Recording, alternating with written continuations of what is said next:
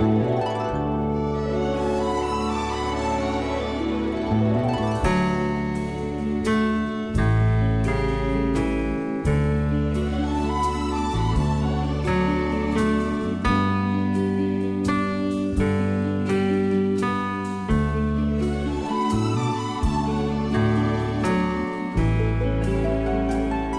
this is Tom McSweeney and you're very welcome to Maritime Ireland.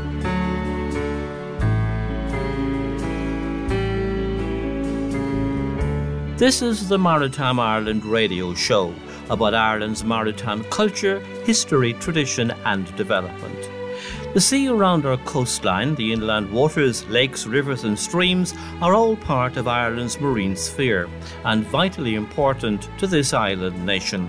They are a fundamental part of Ireland socially and economically because our connection with the sea is as old as time itself.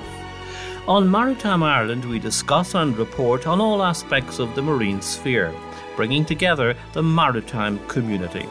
There's a good feeling about being a member of a community and everyone is welcome to join the maritime community. Maritime Ireland is broadcast on 18 radio stations around Ireland and on podcasts.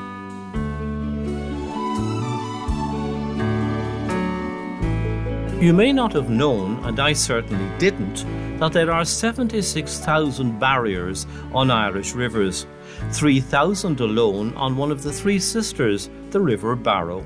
The overall number is actually quite big from our estimates, where you have the 1.2 million across Europe. We think there's somewhere in the region of about 76,000 potential barriers in Ireland.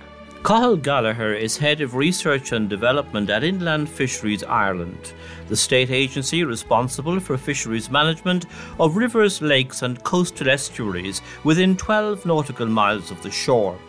River barriers can be weirs, culverts, dams, and the concern about them is their effect on the free flowing of river waters. That's one of our topics in this edition, and another is pirates, but of a different kind to the ones you might immediately be thinking of. These had a different approach to waves, one kind of which they could use effectively, the other, in maritime language, scuppered them. Well, we're sorry to tell you that due to the severe weather conditions and also to the fact that we're shipping quite a lot of water, we're closing down and the crew are at this stage leaving the ship. Obviously, we hope to be back with you as soon as possible. The last broadcast from the MV Mi Amigo before she sank, also known as Radio Caroline. Was that promise of a return kept? Listen on to hear more.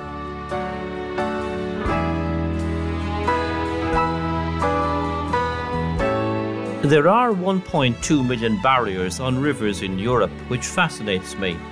Europe's rivers are broken. That seems a bit dramatic, but it's the finding of the Amber Report, a collaborative project between European marine scientists and universities, which included University College Cork and Fisheries Ireland, where Cathal Gallagher is Head of Research and Development and has been telling me all about those river barriers. The overall number is actually quite big from our estimates, where you have the 1.2 million across Europe. We think there's somewhere in the region of about 76,000 potential barriers in Ireland. And they can be at all different levels, they can be minor barriers, but they can be major barriers and dams, which are familiar on some of the bigger rivers we might have. And I suppose there's something that have built up over time, whether it be weirs or bridges, aprons, culverts, all those different types of things are potential barriers to fish passage, and that's the overall figure.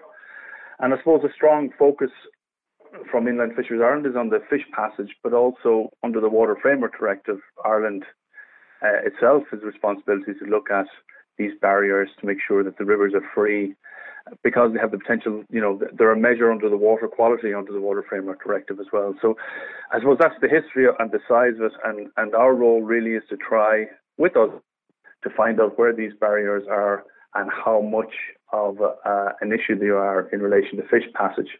I guess while that sounds simple to look at them and say if they are or aren't a barrier to fish passage, when you think of the different types of fish species we have, you have your eels, which are, slither along and you have juvenile stages that come back into the rivers, and then you have other fish that are better able to jump, like the salmonids. So it takes quite a bit of assessment at different water levels to understand how much of an impact they are having on fish.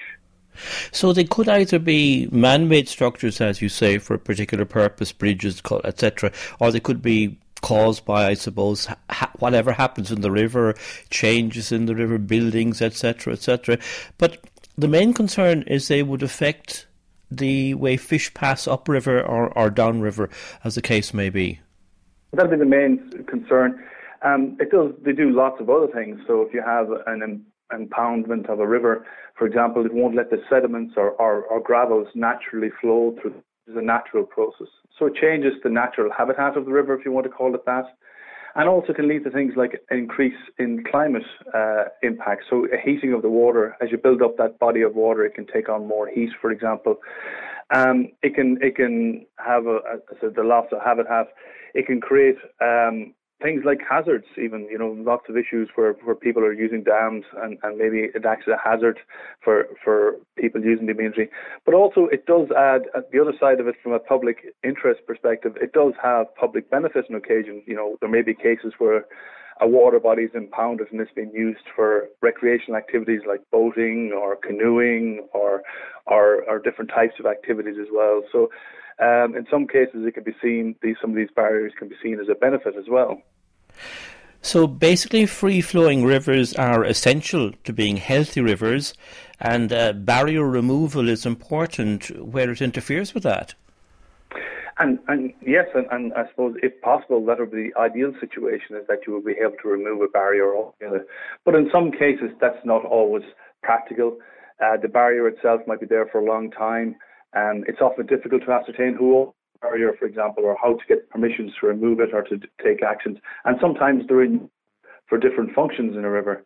So not only, I suppose, from a fish perspective, the ideal situation would be removal, but then again, from migration, you can also put in mitigation measures. So you can put in all sorts of different types of fish passes to help fish migrate up through the river. It's often more difficult to aid fish that migrate down through the river, but mitigation measures can also be put in place. And they're obviously very necessary where there's something like bridges, dams and all permanent structures which are needed. Are there any parts of the country which are more susceptible to this than other parts? Well, I suppose that's something we're trying to establish, but I'll give you a general feel maybe for one of the catchments that we've done more work in, which is the River Barrow. And when we started off there, we looked at the possibility of the number of barriers that they have there. And when we initially assessed it, we looked at the potential of our 3,000 barriers. And when we went and did the technical assessments of that catchment, which involves walking out there, taking measurements, looking at water levels and doing some calculations, we found that actual 319 of those 3,000 odd barriers were barriers to fish passage. And then they can break up into different types of it, with the biggest one being actual bridges and culverts. So, it's different in different catchments and different issues depending on what activities. But I assume, that the more rural west of Ireland areas without the same level of roads and bridges are probably more nature-like than you might find on the East Coast as a general rule.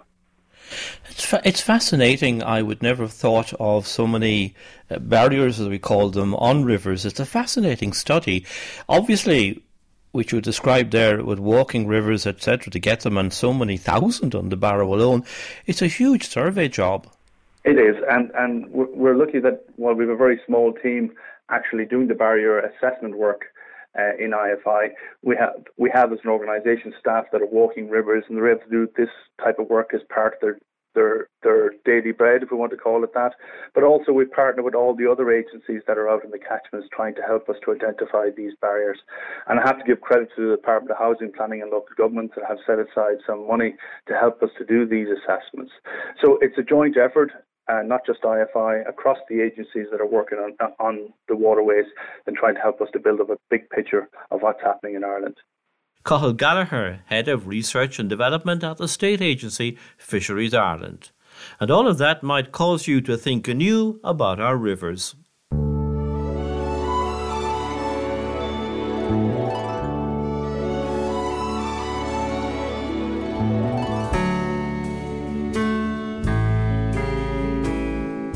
An email from listener JP Badran says that the government's marine planning framework needs more highlighting and discussion about what is proposed. It's also been pointed out to me that, though likely to be the most impacted marine sector, the fishing industry was excluded from the government's 20-member advisory group about marine protected areas. Consultation on the proposals remains open until Friday, July the 30th. And hard to believe this, perhaps, but it is true, 10 retired admirals have been arrested in Turkey for signing a statement opposing President Erdogan's plan to build Canal Istanbul, comparable to the Panama and Suez canals, a project to connect the Black Sea to the Sea of Marmara and thus to the Aegean and Mediterranean. The retired naval admirals said his plan would lead to destructive militarization of the Black Sea. You're tuned to the voice of peace and good music, coming live from the North Sea all through the night on 259 meters medium wave, the voice of Radio Caroline. The first breach in state control of broadcasting was made in the marine sphere. The pirates, as they were called, radio stations on ships before commercial licensing, which is why later land-based illegal stations were dubbed pirate radio. They were started from a ship anchored outside British limits off Essex on the southeast English coast at Easter 1964 by Roland O'Rahilly, whose family owned the port of Greenore in County Louth, so he had a head start on outfitting a vessel. The Irishman was joined by Scottish banking heir George Drummond to start Radio Caroline. It used 5 different vessels during its broadcast history, one of which was the MV Mi Amigo, that started life as a 3-masted schooner known as the SS Margaretha in 1921. You heard its final broadcast at the outset of this programme as it sank in the Thames estuary, leaving only the 127-foot-tall mast above the water. The crew of 4 were rescued by the Sheerness Ardalai lifeboat. Roland O'Rahilly died in April of last year. So this month brings the memory of Radio Caroline, as Justin Marr reports. Okay, here we go. 3 hours of the best music you ever heard. Caroline, Caroline, Caroline, Caroline. Radio Caroline was the spearhead of the offshore pirate radio movement off the coast of the UK in the 1960s, which aimed to highlight pop music far more extensively than BBC Radio did at the time. It did break the mould in the 1960s, Radio Caroline. Where else could you have heard music all day and all night? Nick Richards is a former Radio Caroline DJ. There's a kind of a buzz, you're listening to something which isn't quite strictly legal. I think there's a nice something about that, a little bit of danger, when you're young. It was the only way you could do it because there was only a certain amount of radio stations allowed to exist. But this man, Ronan, wanted to create a different radio station. And the only way he could do it was stick it on a ship and send it out to sea where nobody could interfere with it. Surname? O'Rahilly. Christian name? Ronan. Age? 27. Nationality? Irish. Religion? Roman Catholic. Occupation? Marine broadcaster. Political views? I suppose I'm an anarchist. Caroline was the brainchild of Ronan O'Rahilly, who had made his name on the nightclub circuit in London. Disgusted by the domination of the major record labels over the pop music programmes of the time, he decided to set up his own station and provide music that people wouldn't hear anywhere else. Ronan was a lovely man. Sadly, he passed away last April. He would never accept someone saying it can't be done. Ronan would find a way to make it happen. Ronan had a dream that Caroline was a little bit of freedom operating that nobody could control. And I love the idea that Ronan had of there should be a place in the world for Caroline to continue. We've got to make this work, and we can make it work. And I think that was what Ronan was all about. And it was nice to feed off something so positive. And as we enter this new phase in our broadcasting history, you naturally have our assurance that we intend to stay on the air. Whilst Radio Caroline was a sensation when it first started in 1964, it was estimated that the station made £7 for every record played at one stage. The British government, although unable to take direct action against the pirates who were in international waters, would respond by introducing the Marine Broadcasting Offences Act in 1967. That would prohibit UK businesses from advertising on offshore pirates. Without any UK revenue, Caroline eventually ran into serious debt and saw both of its ships, Caroline and the Mi Amigo, be seized by a salvage company. For no man will ever forget Monday, August the 14th, 1967. Radio Caroline would go off the air for 4 years until Ronan O'Rahilly was able to regain the MV Mi Amigo in 1972. Nick Richards would first board the ship in 1979. I remember clearly the first day approaching the ship. The thing that struck me was how small it was. And I thought, this is the ship which caused so many problems for the British government. They tried to close it so many times. So many big names worked on board. All this has happened on this ship. But as you approached it, you could see how bad it was. Rust everywhere. The ship was in a bad way. 60 years old, no maintenance, patched up where we could. The problem with the ship and why it hadn't been repaired, there was nowhere to take it in Europe. It was an old ship. It would have cost a fortune to get it back to some sort of seaworthy condition. My latter stages out there was no working engine. We had no ship's wheel. The compass was gone. I think somebody had claimed that in the past. It was a hulk of a very rusty 60-year-old ship, but the radio station worked great. Caroline and Mi Amigo invite you to sail away on an ocean of love. The MV Mi Amigo started life as the SS Margaret, built as a 3-masted schooner in Germany in 1921. Before becoming the home of Radio Caroline, she had carried cargo around the Baltics and had been commandeered by the German Navy during World War II. The concerns over the safety of the vessel would come to a head in disastrous fashion on the 19th of March 1980. Nick Richards was on board at the time. I got up on deck and I noticed that there's a navigation beacon which used to be quite a few miles away, was extremely close, and that shouldn't have been. It was either that was floating around the North Sea or we were. So the first thing to do was put the emergency anchor chain down. It was tied with rope, but it had actually corroded to the rest it was on. So it took us about an hour with sledgehammers and an axe to get the emergency anchor chain over. We straight away went up to the bridge, spoke to the Coast Guard to let them know what was happening. And they were able to tell us that at low water, we'd probably have about half a meter of water under the ship, because where the anchor had gone down, it had gone right on a sandbank. As it got later that night, and as the tide changed, there was the 4 of us in the kitchen or the galley, and we could feel suddenly this rumbling, and it was the ship coming off the sandbank, and such a gradual lifting of the ship that it began to pound, like the hull was pounding on the sandbank, and we were thinking like, oh no, what's going on here? And it must have been about 9:30, 10 o'clock at night. And I looked into the engine room and I could see suddenly there was a couple of feet of water, which hadn't been there before. And that was with the electric pump, pumping loads of water over the side. But water was coming into the ship faster than we could pump it out. So the Coast Guard had sent the lifeboat out to us. It had been just sitting off, monitoring and asking us, did we want to come off? And I think it was shortly before midnight we decided, yeah, this is probably a good time to come off. Radio Caroline broadcasting on 319 meters, 963 kilohertz. Well, we're sorry to tell you that due to the severe weather conditions and also to the fact that we're shipping quite a lot of water, we're closing down and the crew are at this stage leaving the ship. Obviously, we hope to be back with you as soon as possible. The MV Mi Amigo would sink the next day. Media coverage seemed to suggest that the station was done for, but Nick Richards wasn't convinced.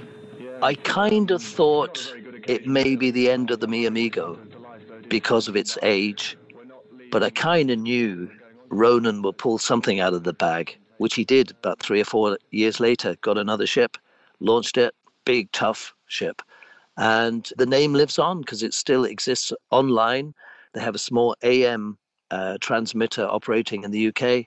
And occasionally, some ex-DJs go out to the ship for a weekend and they do programs from their new Radio Caroline ship.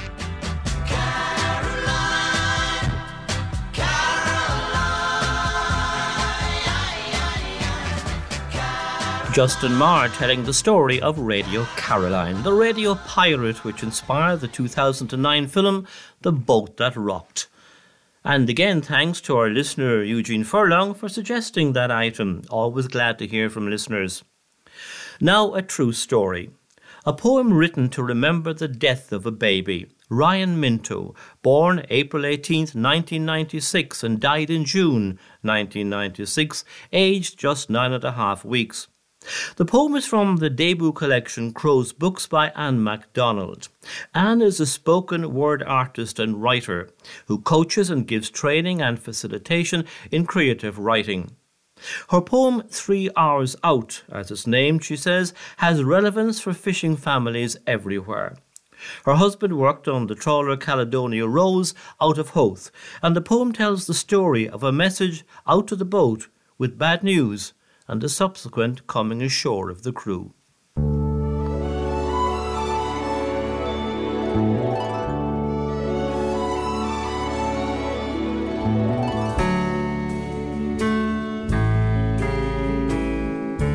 We got the call 3 hours out to sea. And I know that we were thinking all the same. I wonder, is it him or is it me? We had no choice but wait the hours out with endless cigarettes and cups of tea. Too harsh for crackling radio to explain. I hoped that it was them and wasn't me. We made talk so small it meant nothing. The haul we got, the time we lost the nets, and when I won the each-way bet. But still, the time dragged every minute single out of 3 excruciating hours, coated in the sour smell of oilskins mixed with salt. I listed all the possibles for heartache, knowing each man counted out the same. Was the family affected theirs or was it ours? Strong men rendered naked in the rain. As we turned for home and braced against the wind, a small crowd gathered silent on the quay, and my head spun somewhere between fear and hope. I wished that it was them and wasn't me. Our hearts broke for the man whose news it was. As hands reached down to haul him from the deck, words whispered on the wind were cot and death. Feeling glad, then sickened with the shame, but knowing it was not my news to claim. We got the call 3 hours out to sea. I wished it wasn't him, that it was me.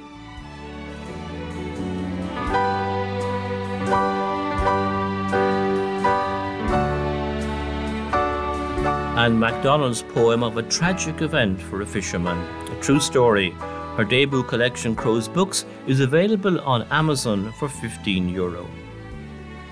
Staying with the fishing industry, there's quite a lot of controversy about the Netflix film Seaspiracy. Some people stating they'll never eat fish again because of what they saw. Balance is essential to the accuracy of any debate. The Marine Stewardship Council is the defining international authority, a non-profit organisation whose certification programme gives an eco-label for sustainable fishing catches when buying seafood. That's accepted widely by the fishing industry. I was surprised the council wasn't interviewed for the Netflix documentary, so I asked why. The council refused to take part, it says, because the filmmakers were unlikely to be balanced or fair. The oceans face severe challenges, the council says, but we do not agree that ending fishing, suggested by the documentary, is a realistic solution.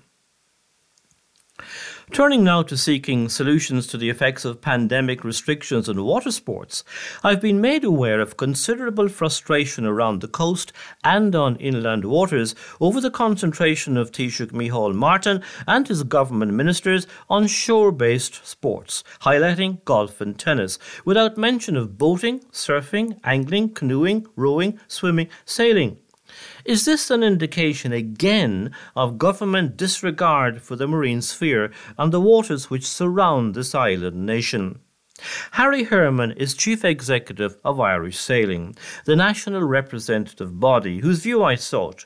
Will sailing go ahead this year, including 2 World Championships, one each scheduled for Cork and Dublin?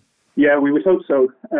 One of the key messages that we've been pushing very, very hard over the last 3 or 4 months is that with the non-contact sports, there is no difference in activity for training as distinct from competition. So, if you're hitting a tennis ball to each other and you happen to be keeping score, there's no difference in activity. Same for sailing. If you're sailing around a course in a coaching environment, if you happen to be taking the time of each boat as they cross the finish line, there's no difference in activity. And that message has got through. So, the kind of chain of command, if you like, is that there's a sport expert group that we make our submissions to, and that group then passes the recommendations up to the government advisory group, who then obviously go through to cabinet. So we know the sport expert group has identified the non-contact sports as being a safe sport to compete in, and therefore we should be allowed to compete at levels where we're allowed to train. And the key sort of lobby now, if you want to call it that, is to try and get that message through to cabinet as such, because when the recommendations come up from the sport expert group, cabinet or the government advisory group take all the advice from all the different sectors on board. They then look at that in relation to the NPHET advice. They then assess the public mood. They look at the vaccine rollout. And all of these elements then combine together to produce the next set of restrictions or enhancements to level 5, or the decision to go down to level 4 or 3 or 2. And that's where the unknown, that's where the frustration is, I think, for all sports, and sailing would be included, in event organisers, is that, we just don't know what's coming in May, and whether or not we are actually going to be allowed to organise events, or when we're going to be allowed to organise events for sailing. And I think, one of the advantages for us is that we can take part in competition at club level, which is different from many other sports. You have to travel to another club in order to compete. So, we can stay in our own location and compete. So that's definitely a strength that we have. And as I say, it's just a question of keep banging the message through to government that that we're safe, and that competition is no different from training in our sport. It's a crucial time, the impression I get from clubs, for sailing, for sailors, their families, even, I suppose, fair to say, for those employed in the clubs and suppliers of services to the sport, the chandleries. I think they all need a clear, balanced vision for going on this summer. That's a reasonable approach, isn't it? And reasonable and fair for people involved to ask for that. Yeah, absolutely. And I share that pain. I feel it. It's the lack of the ability to be able to plan ahead that is really causing huge problems for everyone. If we knew when we would be allowed to compete again, if we knew when we would be allowed to open our doors for training, if we knew when we could organise events, if we knew when World Championships could be hosted. This year we've got potentially 4.7s in top of World Championships that are due to be hosted. The event organisers for those events, are having huge problems because they just don't know. And the reason they don't know is they're not getting direction from Irish Sailing. The reason they're not getting direction from Irish Sailing is because the government don't know. So, it's a very, very difficult time for everyone. And I think the positive side of it is that, the clubs are coping very, very well under what is enormous pressure. And as you say, the chandleries and all the support elements for sailing equally, they're they're really struggling. And the hope is that the vaccines will take effect, and the anticipation is that we will be back sailing this summer. Harry Herman, Chief Executive of Irish Sailing, and hopefully water sports will reopen. We're not a news programme being more reflective and discursive on the marine scene, and your views on the marine sphere are very welcome, for which there is a book award for the most interesting. Email to maritimeIrelandRadioshow@gmail.com. That's maritimeIrelandRadioshow@gmail.com. And so we end this edition of the Maritime Ireland Radio Show. The programme and podcast comes from the historic coastal and maritime town of Youghal on the East Cork coastline and CRY 104 FM Youghal, and is also broadcast in Cork on Bear Island Radio, UCC Radio and West Cork FM, in Dublin on Near FM, Dublin City FM, Liffey Sound and Dublin South, in Galway on Connemara Community Radio and Kinvara FM, on Dundalk FM, Athlone Community Radio, Kilkenny City Radio, and in Mayo on Community Radio Castlebar and Eris FM Belmullet, on South West Clare Radio, Radio Kirkaboshkeen, on West Limerick 102 FM and Tip Midwest Radio in Tipperary. Podcasts on Apple Podcasts, Mixcloud, Spotify and themarinetimes.ie. Our website is tommcsweeneymarine.ie, or look up Maritime Ireland Radio Show. And our email is maritimeIrelandRadioshow@gmail.com. That's maritimeIrelandRadioshow@gmail.com. Our phone and text number 0872 555 197. 0872 555 197. Sound supervision on the programme by Justin Marr. Until our next programme, the usual wish of fair sailing.